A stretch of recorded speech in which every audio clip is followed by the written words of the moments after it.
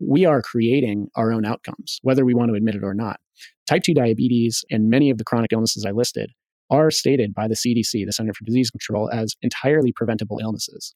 And we have over 120 million cases of these in the United States right now, and that number is growing. And because they're preventable, it is essentially the outcome of a series of decisions that is made over years and decades. And by waiting until it's broken, we're allowing this process to continue and to ultimately multiply because behaviors rub off on others. And since we're all flying blind, nobody has the feedback until the day they get that diagnosis.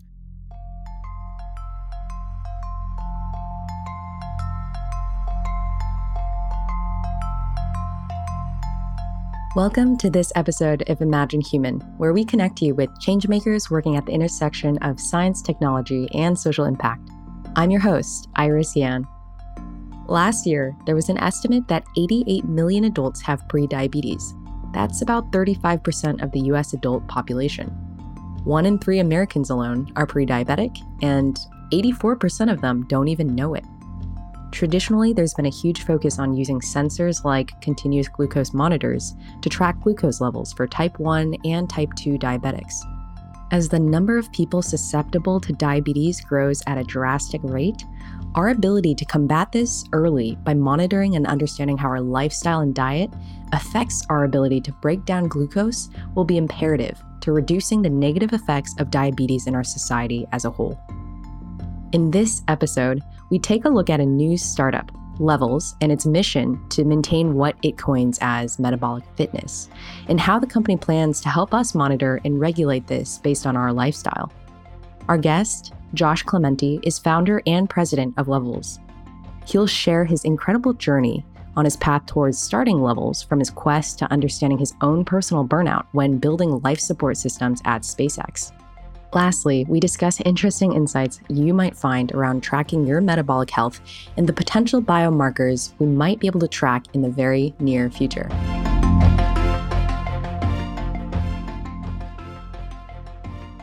Hey Josh, it's great to have you on the podcast today. I've been following Levels for quite a long time from the very beginning. Your background is super diverse and inspiring. Can you kind of walk me through the journey that led you to starting Levels? Yeah, Iris, I'm glad to be on the show and thanks for inviting me.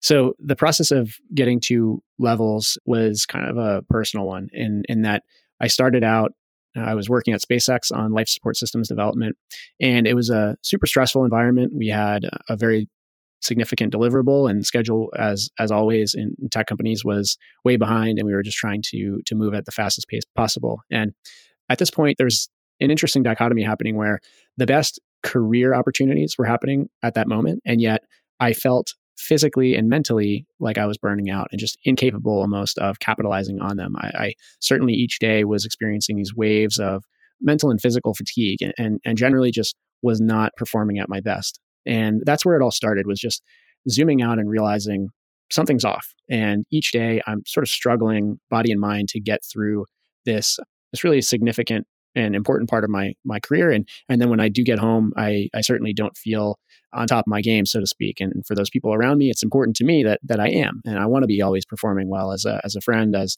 a family member, and as a team leader. So I read a paper called, the title is not super interesting, but it's a paper that was about some research from Dominic D'Agostino at the University of South Florida. And he's a ketogenic researcher. And he was demonstrating that in rodents, these certain scenarios where the ambient pressure and oxygen concentration can be very high, and this will usually induce a seizure, central nervous system toxicity. And when these rodents, these mice, were on a ketogenic diet, which is a diet where the fat ratio is very high and the body starts to produce ketones, which are a form of fat that can cross the blood-brain barrier. In this environment, the rodents would live 5 times longer. And that study, which was relevant to me because I was working on developing an oxygen breathing system, was totally mind-blowing to me, because it kind of flipped the table over on my perspective on health, which is that if you are physically fit, you are healthy. And this study was showing that diet alone and macronutrient composition can have essentially superpower effects on the physiology. And so as I was reading this research and realizing something feels very off with me, even though I'm a CrossFit level 2 trainer, I was a CrossFit trainer at the time, in good physical condition, and assumed that would be healthy, I didn't feel healthy. And so that led me to start researching more comprehensively metabolism, which is the way that our cells produce energy from our food and environment. And I just discovered that there's no consensus. There's almost no objective data being used daily. And certainly the research is lacking in ways for people to use their own body's health information to make better choices. And I, feeling so confused and frustrated with my own situation at that time, decided it's time for me to bring objective data into my lifestyle and to know that each day I'm making decisions that are making me better rather than making me worse. And I'm going to start with diet because this research has shown me that there is a huge potential for diet to drive health and wellness and to bestow these capabilities on the physiology that I had not known about. So I started off by pricking my finger to measure blood glucose because glucose is one of the primary energy molecules in the modern human. And over time, I really couldn't figure much out with this. Eventually, I read a book called Wired to Eat by Rob Wolf. And that book talked about a device called a continuous glucose monitor. And so I tried to get my hands on one. My doctor said, no, you're not diabetic. You don't need that. And that kind of just redoubled my desire to get one. Eventually I did. And I quickly found out that I was either pre-diabetic or borderline pre-diabetic, depending on who you ask. And suffice to say that that was the moment that really changed my life. So I now had enough information to know that my blood glucose was oscillating wildly throughout the day. Much of it was around behaviors that I was kind of self-inflicting. And it was totally throwing my energy balance out cognitively and physically. And I now had this data stream and could use it to optimize my own approach. And I did so. And that ultimately translated into a realization that this is a technology that can change a lot of lives if we enhance accessibility and improve the actionability of the information coming out of it. So we need to throw data science and really comprehensive behavioral science and UX, UI at this amazing technology. And if we do so, we can change a lot of lives. Wow, that's super compelling, Josh. And it's really important work that Levels is doing. And there's a lot I want to unpack there. You kind of touched the surface on what role you were working at. You were actually an engineer at SpaceX working on life support systems, which sounded like a very intense role. And then you're also in your personal life working as a CrossFit level 2 trainer. How did you go through that journey of your insights and even go to the lengths of pricking your finger, which is for some probably pretty extreme? Can you unravel that a little bit more? Sure.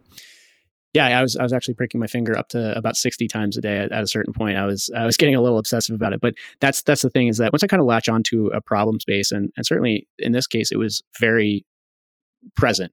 It was something I was struggling with in real time. And so having insight into the amount of influence that blood sugar dysregulation and metabolic dysfunction have, the amount of control that this has on our day-to-day lives, our quality of life, was shocking to me. As I dug deeper into the research, it became immediately apparent that this is not something that's just related to diabetes, which I think most of us assume when we're talking about blood sugar.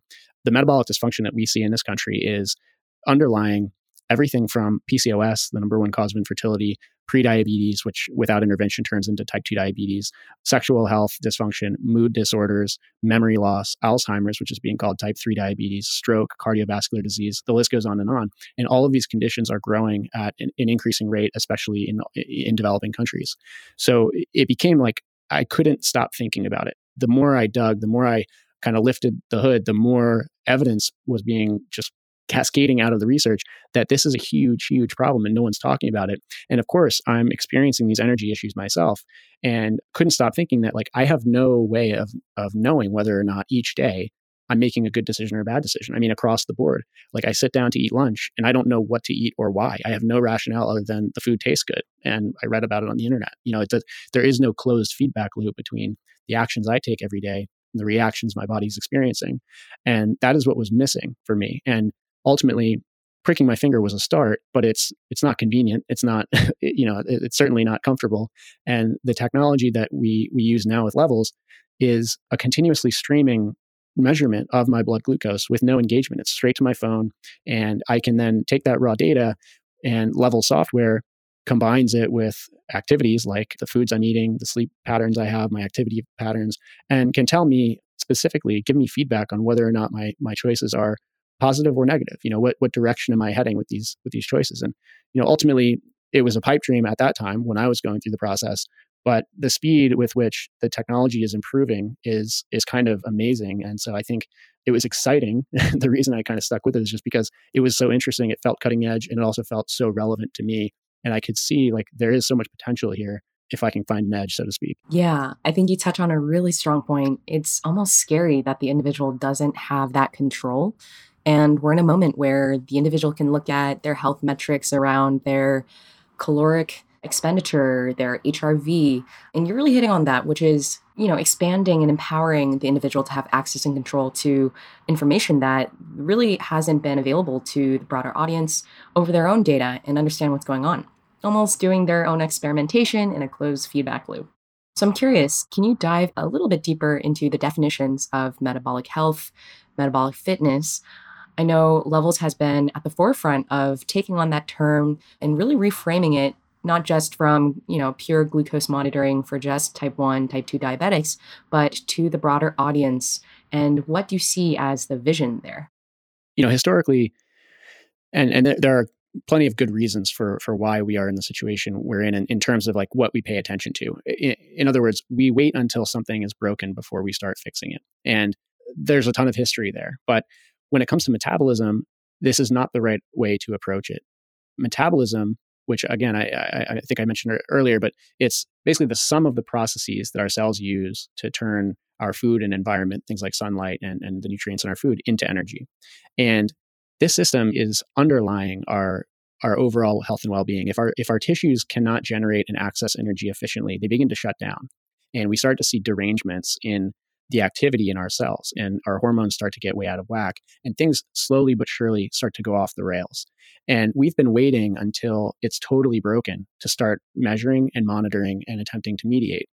Now, because of that, we are seeing this slow and steady shift towards more and more dysfunction that we're calling different names. And I went through the whole list of just a few really of the dysfunctions that we have labels for. But the problem with all of this is that we're talking about symptoms, we're talking about disease states. It's almost like we're waiting for a diagnosis in order to care about it. And the reality is that every day we're all taking actions. We're eating, we're sleeping, we're stressing, we're exercising, and all of those create a context for our bodies. They influence the hormones that we're experiencing. They change the nutrients and energy molecules that are available to our bodies to turn into energy.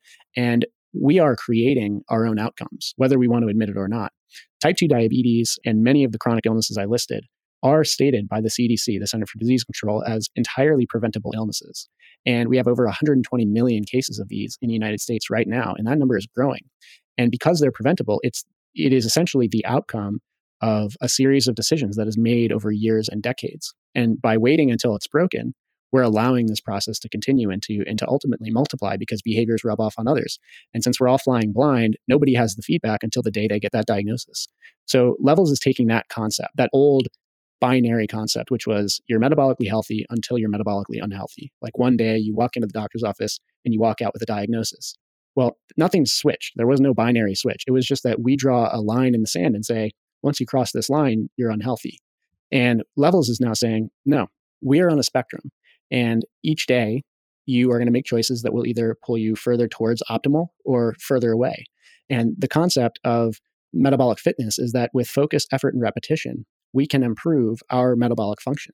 Just the way that we go into the gym and we, put reps in lifting weights to gain strength, just the way that we practice mindfulness in order to improve mental acuity, focus, memory, concentration, mindfulness. These are the same techniques that can be taken to metabolic health in order to ensure that we're improving each day. And so Levels is entirely focused on recognizing that, again, we are on a spectrum, and over time, we shift in one direction or the other based on the compounding interest on the decisions we're making each day. And this stacks up over a long period of time, and people need feedback on the quality of their decisions in order to improve. And so, we are the biowearable that will connect you with the effects of your lifestyle choices that go deeper than step count and heart rate. This is nutrition and stress. I think that's the key piece, a biowearable that's really for the masses. And you guys are really working on that. And I think that's pretty incredible. So shifting gears a little bit, I'm seeing this kind of split between two types of companies in the industry. You have a company like Virta. For our listeners, Virta is specifically focused on type 2 reversal. And then you have a broader category of companies that are really focused on helping people just attain general better lifestyle and health. And whether that's because people know that through genetic testing or they know that they're predisposed based on their familial history to potentially prevent the onset of chronic diseases. Question, For you, what does the future of the space look like in terms of monitoring health? And how are you guys actually empowering the individual to use their data? Yeah, it's interesting if you just kind of ask the question to most people, when was the last time that you used your health information to make a decision, a lifestyle decision? Most people say that's never happened. We only take our health information into account when we're diagnosed with something. And so what we're going to see, and this is the very beginning, is a transition to the very opposite end of that spectrum, where rather than waiting until things are dysfunctional, we're going to kind of have health information that is much more like financial information, in the sense that, you kind of have your bank statement, so to speak. You have deposits and withdrawals, the choices you're making each day. You can see the direction of the compounding return on your choices. So when you choose the more optimal decision, when you choose a little bit more motivational, disciplinary action, you go for that run, you avoid that food that you're sensitive to, you sleep in to get that 8 hours, you're going to see the benefit of that, and we'll be able to project into the future, not just where you are today, but where you will be sometime in the future. And much like we, kind of have our retirement plans and look years and decades ahead, and financially, this is the way that we will be able to be sure that we're going to be in that future and healthy enough to enjoy that retirement, so to speak. And this is going to come down to the proliferation of technologies that go well beyond glucose monitoring.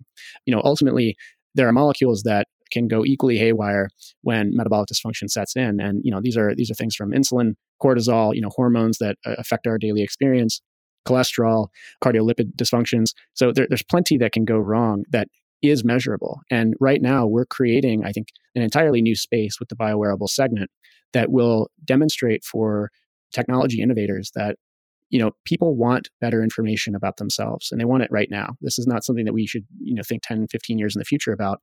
And if we can measure molecules with sufficient accuracy in real time, we can create lasting behavior change.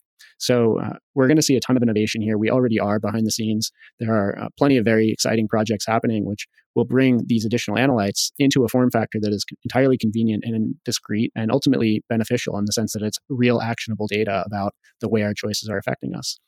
That's kind of how I see the future, is that it's not biohacking. It's not, in any sense, just data for data's sake. It is truly like reframing the problem and saying, to go back to the financial comparison, like right now we have a bank account and we're being told don't overdraw, but we're not allowed to look at the balance. And so every day you're making choices. You have no idea how that's affecting you and whether or not you've overdrawn the account. And ultimately it can take years and decades for that to happen. And the consequences are radical and drastic. And we can entirely flip this and each day make choices, little micro optimizations, like taking a walk after an indulgent meal, and we can earn receipts on those little micro optimizations. You can get the data, the feedback right away, and that can tell you that worked. What you just did was beneficial, and that will, by doing so, 10, 15, 20 years into the future, you can project a positive outcome for someone. Speaking about micro optimizations and uncovering these even for yourself, was there ever an instance where you were using levels or during your days of early experimentation where you were like, aha, this is completely different from what I would have expected? I know you have a background as a CrossFit trainer, so was there anything that was like markedly different from what you or I are traditionally conditioned to think about what is healthy? Definitely. So some of my favorite ones early on, I was trying a more vegetable-based diet, plant and vegetable-based diet, which I do have a primarily, I eat a ton of leafy greens and vegetables, and I like to keep things whole food, plant-based primarily. I'm not vegan. I do eat animal products, but bringing a ton of whole foods onto the plate is kind of my theory about how to eat the way we're supposed to. And so I was going in the other direction, which was that if some of this food is good, a ton must be better. And so in this specific example, I had traveled to New York. I was not well slept. I went to an organic juice cart and I got a drink that was called Health Drink, and it was celery, green apple, and carrot juice, right? It's just a pressed juice, no additives. I watched the lady prepare it, and I was very excited about this healthy choice I was making. And I had my CGM on, and I drank this juice, and about 35 minutes later, my blood sugar was well into the diabetic range. It was over 200 milligrams per deciliter. And the diabetic threshold, where you should not exceed this unless you already have diagnosable dysfunction, is 180.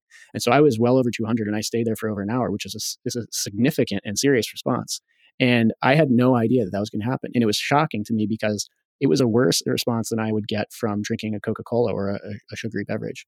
And that whole realization that, wow, I mean, the mechanism now makes sense, where we're taking vegetables and we're stripping out the fiber, which is a matrix. It basically delays the digestive process to allow our bodies to kind of turn this food into energy. And instead, we're replacing it with just what's suspended in the water inside the plant, which is sugar. So we're turning vegetables into sugar water.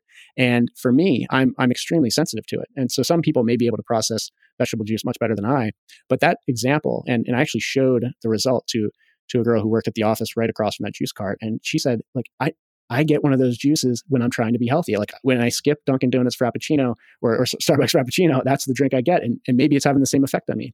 And so that's just like one example where, when you think about it, it makes sense. But we have this culture where juicing anything is healthy, right? Or another great example is oatmeal.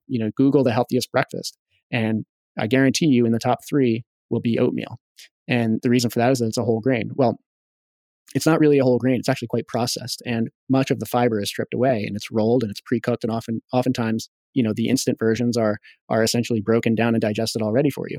And so what we found is that about 70% of people who eat oatmeal while wearing a continuous glucose monitor will have the largest blood sugar spike that they experience. And for people who are trying to avoid, and you'll notice on oatmeal packaging, it'll say heart healthy because it's a whole grain. Well, glycemic variability, blood sugar variations, spikes and crashes are extremely inflammatory, and they are very closely associated. In fact, they are closer associated with cardiovascular dysfunction than just blood sugar elevations. So spikiness in your blood sugar, a big elevation and a crash repeatedly, is more inflammatory and destructive to the cardiovascular system than just a high blood sugar event. So it is possible that people who are eating this every day and do not even enjoy it could be experiencing something that is directly working against their goals of heart health. And it's not to say that no one should eat oatmeal. It's just this type of personal response, and I can get into the personalization in just a second, but is really important for people who think that they are making choices that are benefiting them. And we have enough examples of this that it kind of flips much of the standard approach to diet on its head. And it says, like, many of the things we do to an extreme and potentially to our detriment. Right. I think I listened to a previous podcast you were on, and I think you and the podcast host were talking about a really interesting study conducted at Stanford where they took a very common breakfast diet for Americans, so oatmeal and Special K or something of that sort, and the subjects in the study had major spikes. So even though there's a personalization element, there's something we can really do across the board to decrease spikes and make large gains there. Yeah, that was the glucotypes trial. Dr. Snyder I think, led that trial, but it's fascinating. It shows the degree to which the standard food selections can be devastatingly bad for almost everyone. Interestingly, on top of that, there are some other studies that started back in 2015 with the Weizmann Institute trial, but they showed that for people who do not yet have diabetes, there is a drastic amount, and even for people that do, there's a drastic amount of individual variability. And we're not entirely sure whether this is caused by the microbiome, if it's genetic, if it's body composition. It's not entirely clear, but the degree to which 2 individuals can vary was really outlined in the Weizmann Institute trial, which showed that 2 people can eat the exact same 2 foods, in this case, a banana and a wheat cookie, and have equal and opposite blood sugar responses. And that is important because when your blood sugar spikes, and for those that don't yet have diabetes, your body has to release a hormone called insulin. And insulin basically tells the cells to get the sugar out of the blood and into the cell and turn it into energy or store it as fat. And insulin, over time, if it is spiked repeatedly, can create a situation called insulin resistance, where our cells no longer respond to that signal. Essentially, they become numb to the repeated spiking and elevated insulin environment, and they no longer receive that signal effectively. So for someone who thinks that they're making, in this case, the banana and the cookie example, it's a sensitivity most likely to either fruit sugar or grain sugar. And it is very important that individuals know which of those people they are, because the implications of spiking their blood sugar repeatedly is that their hormones, their insulin, is spiking repeatedly as well. And this can eventually lead to the insulin resistance scenario that precipitates prediabetes, PCOS, and ultimately type 2 diabetes, as I mentioned. So it's really fascinating. And another trial called the Predict1 trials in the UK basically built on that same evidence, and they showed that effect actually extends to even identical twins who share 100% of their DNA. So it is not strictly a genetic thing. We can't predict based on just your DNA alone whether you are the banana person or the cookie person. And the reality is that every single one of us is a chemistry set, and our context, the way that our bodies metabolize foods, is kind of the sum total of our stress environment, our body composition, our microbiome, all of those things I listed. And with the appropriate amount of information, we can navigate this. But without it, we really are flying blind. Yeah, I mean, I think it's really interesting because what other tools are there besides glucose monitoring and looking at your microbiome? I'm sure there's more. That's an oversimplification, but there really isn't that much out there besides maybe a high degree of self-awareness and being very disciplined around tracking your food and then gauging how you feel afterward. Yeah, I think that the tight feedback loop is really key because without it, we're kind of left to assume or extrapolate based on emotion, a lot of sensing. So for example, like the majority of people will determine whether or not a diet is working based on the bathroom scale. So they'll say, I'm going to diet, I'm going to cut out X type of food, and I'm going to track with the scale to see if that's working. And we can tell right away that that feedback loop is very prolonged. It's like, and oftentimes it's weeks before any weight starts to drop off. And it is not telling you whether a specific meal or a specific lifestyle choice is affecting you. And so, I think the paradigm shift here is that I can sit down and I can eat a meal, and within 30 minutes, I have the feedback. My body is telling me whether or not this is working out for me. And if I take a walk right after a meal, I can then see my body basically modify that blood sugar elevation or that erratic consequence of my meal and bring it back into control very quickly. And so I'm starting to see the effect, the control that I, the individual, have over my body's circumstances very quickly. Sleep is another massive one. So there's a ton of research on the effects of sleep on metabolic health. Effectively, a person can have one short night of sleep. So I think they cut from 8 hours down to 6 hours. And just that single short night will induce a 40% higher insulin response to the same meal or the same glucose load. So you have this acute insulin resistance. And we have seen this in our own data. And I certainly see this all the time. So if I go to bed late, wake up early, and certainly if I'm stressed, if let's say I go to bed late because I'm doing email and I wake up early because I need to do more email, in that situation, my blood sugar will oftentimes be 20 points higher in the morning, even without any calories, 20 to 30 points higher easily. And it will sustain all day long. And not only that, but my responses to the meals I eat are that much worse. And this is because my body actually is in a state of impaired insulin resistance. So this context, when we realize that essentially diet, exercise, sleep, and stress are the levers we can pull on, and when we're compromised on one of those, for example, sleep, we can make up for it by sort of overcompensating with the other three, right? So if I'm experiencing a short night of sleep, I know I'm going to take a red eye. I know I'm not going to sleep overnight on the plane. I can compensate by avoiding foods that I know I'm marginally sensitive to, or by performing a little bit more exercise, or trying to practice mindfulness and stress control to prevent a furthering of the sort of cortisol elevated insulin resistance environment I'm experiencing. So it's really fascinating to be able to have that real time data and navigate almost with a dashboard in real time. Mm-hmm. That's right. It sounds like it's pulling different controls, knowing what variables there are, and then being able to see, okay, what are the other variables that are at play and what can you change, and kind of playing with those knobs. So I think that's fascinating. You mentioned stress management through meditation. Have you seen that work for you by personally monitoring that very specific factor? And kind of to another point, are you bringing that holistic view around sleep and stress to your users as well as glucose monitoring? And what does that look like? Yeah. So on the mindfulness front, I'm very new to the meditation practice. So I haven't yet really, I think, seen the benefit. What I do know is that I've seen the opposite. So I've seen the detrimental effects when I allow stress to get way out of control. And it's pretty amazing. So a single very stressful event, and we can say like a meeting that is make or break. I have had my blood sugar spike to over 140, which is a response to a sugary meal. It's a pre-diabetic response to a sugary meal. And that's without any calories, just from stress. Essentially, my body is flooding with cortisol, and cortisol it's a fight or flight hormone, and it tells my liver to start producing energy, like make sure there's energy available for my muscles because something bad is happening and I need to escape probably. So this is the environment that I'm producing in my body, but I'm sitting at a desk. And so that's a really destructive situation to be in. It's perfectly fine if I'm, in a stressful workout and I'm pushing really hard in the gym or something, that energy is going to be used. But when I'm sitting stationary, it's producing all of the bad side effects of metabolic dysfunction that I don't want.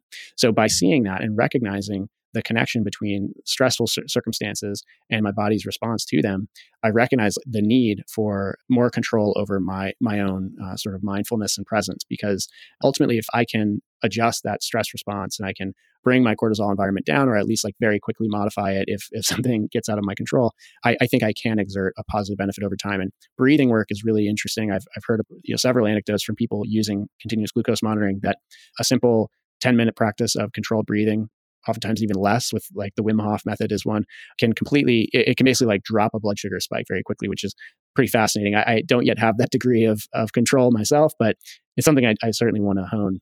That's awesome. Josh, can you talk a little bit more about the future of levels? You touched on it a little bit.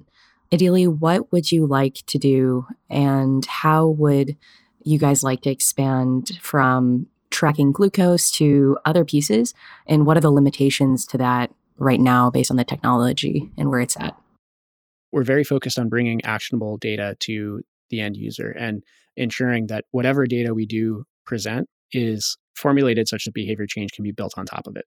So there are a ton of amazing companies right now that are focusing on holistic wellness. And, these are Zero Fasting. Our friend Kevin Rose is working on that. Other meditation apps like Calm and Headspace, et cetera. We've got a ton of fascinating sleep products like Aura and Whoop and 8 Sleep, which is like a full thermoregulation bed. And it's really cool to see all of this data being available. And each of these is a micro optimization in and of itself. But what we're focused on doing is really bringing together that health stack into something that is kind of in context with a continuous goal, which in this case is metabolic fitness. So we are incorporating activity data from wearables, and we're working right now on our sleep integration. And we will introduce direct integrations with some of those companies I just mentioned to play directly with APIs such that we can bring the data in a native format.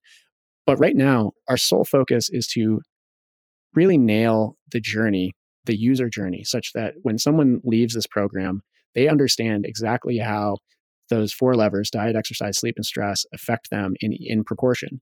And the additional peripheral data is really interesting, and we want to get there. But right now, at this stage in the company, we still haven't capitalized effectively on glucose alone. There's so much left to uncover on glucose dysregulation. And, we will bring additional analytes into the program that can give deeper insight into other molecules beyond glucose that are circulating in the body. And, there's just a ton of work to do here in our clinical research strategy with Dom D'Agostino, who I mentioned at the beginning, actually, that paper I read while I was at SpaceX. He has since joined the medical research team at Levels, which is huge and like a very personally cool thing. But he and Ben Bickman and Molly Maloof and several others are pushing our clinical research strategy forward, which is essentially the goal there is to demonstrate the outcomes over time. So as people are focusing on optimizing metabolic fitness, how does that translate into other biomarkers of health and into longitudinal results? And so we're very focused on ultimately following the science. We are a very data-driven company. We're a team of technical and science-oriented folks. And there's a lot of, in the world of health and wellness, there's a lot of fluff. And it's very cool because I think there's a key stack of organizations that drive data into behavior change. And we want to work closely with them and validate in the clinical environment. Mm-hmm. Yeah, I was listening to Stanford's neurobiology professor, Andrew Huberman, yesterday at Stanford, and he was giving a talk. He was mentioning he has like a breathing method where it's 2 sharp inhales and 1 exhale. I was wondering how it would affect your glucose levels. And another question, there are so many different variables besides glucose. How are you guys thinking about helping your users be able to think beyond glucose and make sense of all the other complex variables in their life that are also affecting glucose as well? Yeah. Basically, our bodies can run on a few different things. The primary molecules of energy are fat, glucose, and the third one is protein. But protein's kind of a building block. I kind of think the third energy nutrient is ketones, which are, you can produce ketones if you're either eating a high fat diet, which is inducing ketone production, or if you're fasting. So those are the 3 energy molecules. And I think we will definitely incorporate better insight into the availability of fat as an energy molecule. So probably some ketone metrics. There's a fascinating company called Biosense that is working on or they've produced a clinically valid breath acetone monitor, which essentially is measuring the ketones that your body is burning actively. And you can measure this just by breathing into their device.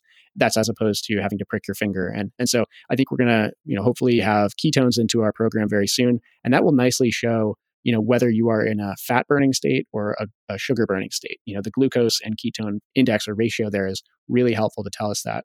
And then I think there's going to be a lot of innovation on the continuous platform as well. I think we're going to see continuous ketones. We'll likely see lactate, which would be very interesting, certainly for weight loss programs and for athletics.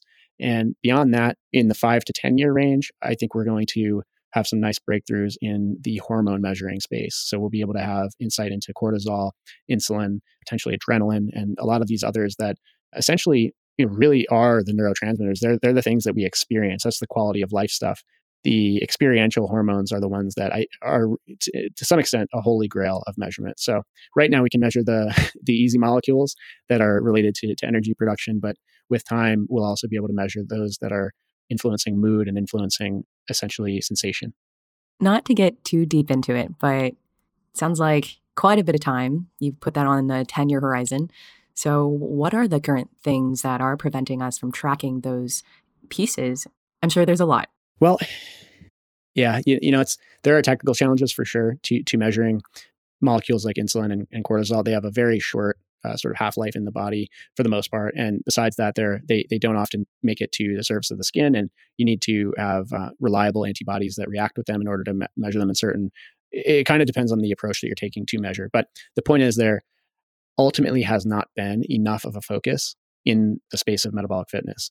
We've seen this with CGM. Continuous glucose monitoring is extremely fascinating for a huge swath of the population, no matter, basically from athletes all the way to people who want to lose 100 pounds, right? Everyone has a metabolism. Everyone can be making optimizations to create better energy environments for themselves and to improve their lifestyle choices. So we only have just seen a focus on this space despite all of the potential. And that trickles down to these even less understood molecules like hormones, right? We talk a lot about cortisol, and I'm sure some of us have heard quite a bit about insulin, but it's not something that we focus on at the consumer level. It's not something that we demand. And so I just think, frankly, innovation hasn't happened because there hasn't been enough attention on the space. It is by no means an impossibility. And ultimately, that 10-year horizon, I could easily see that accelerating and being closer to the 2 to 5 year time frame for all of the above that I just listed.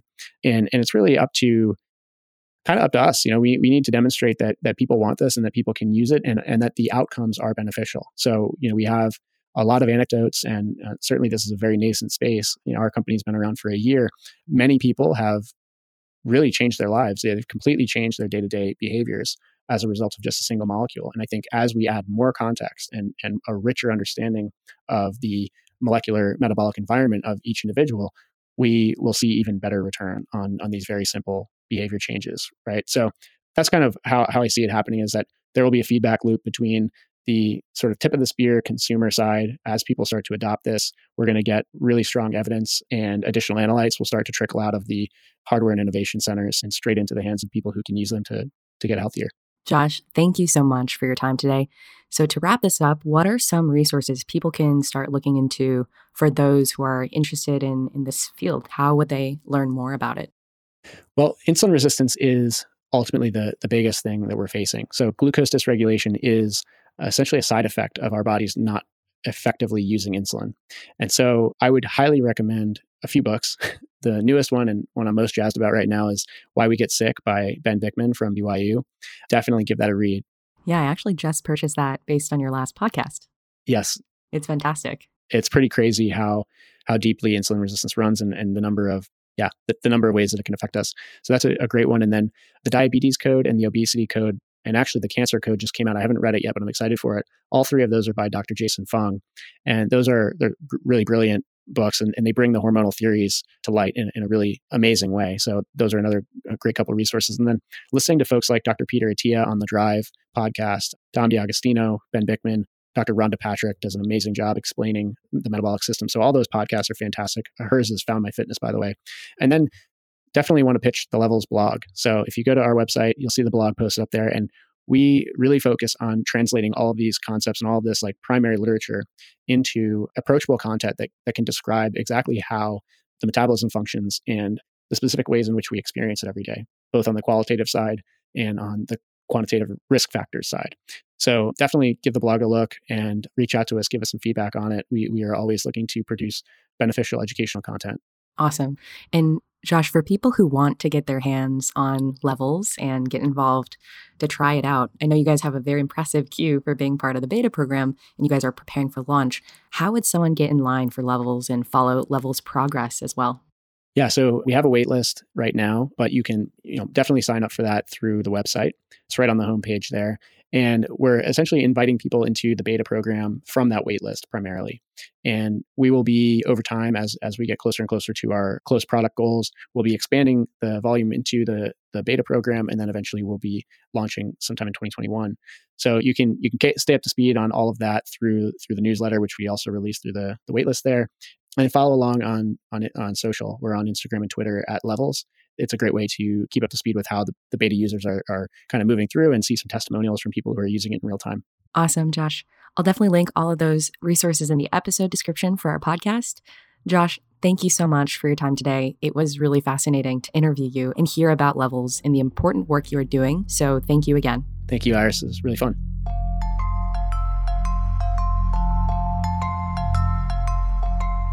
Thank you for listening to this episode of Imagine Human. Our goal is to inspire you to think differently about how technology can improve well-being for everyone. If you are interested in learning more about Levels, please visit their website at levelshealth.com. If you liked this episode, please share, like, and subscribe. We really encourage you to check out our previous episodes on imaginehuman.com, Spotify, or SoundCloud. Also, did you know that you can actually listen to our podcast on Alexa? Just say, "Hey Alexa, play Imagine Human." Until next time, have a great day.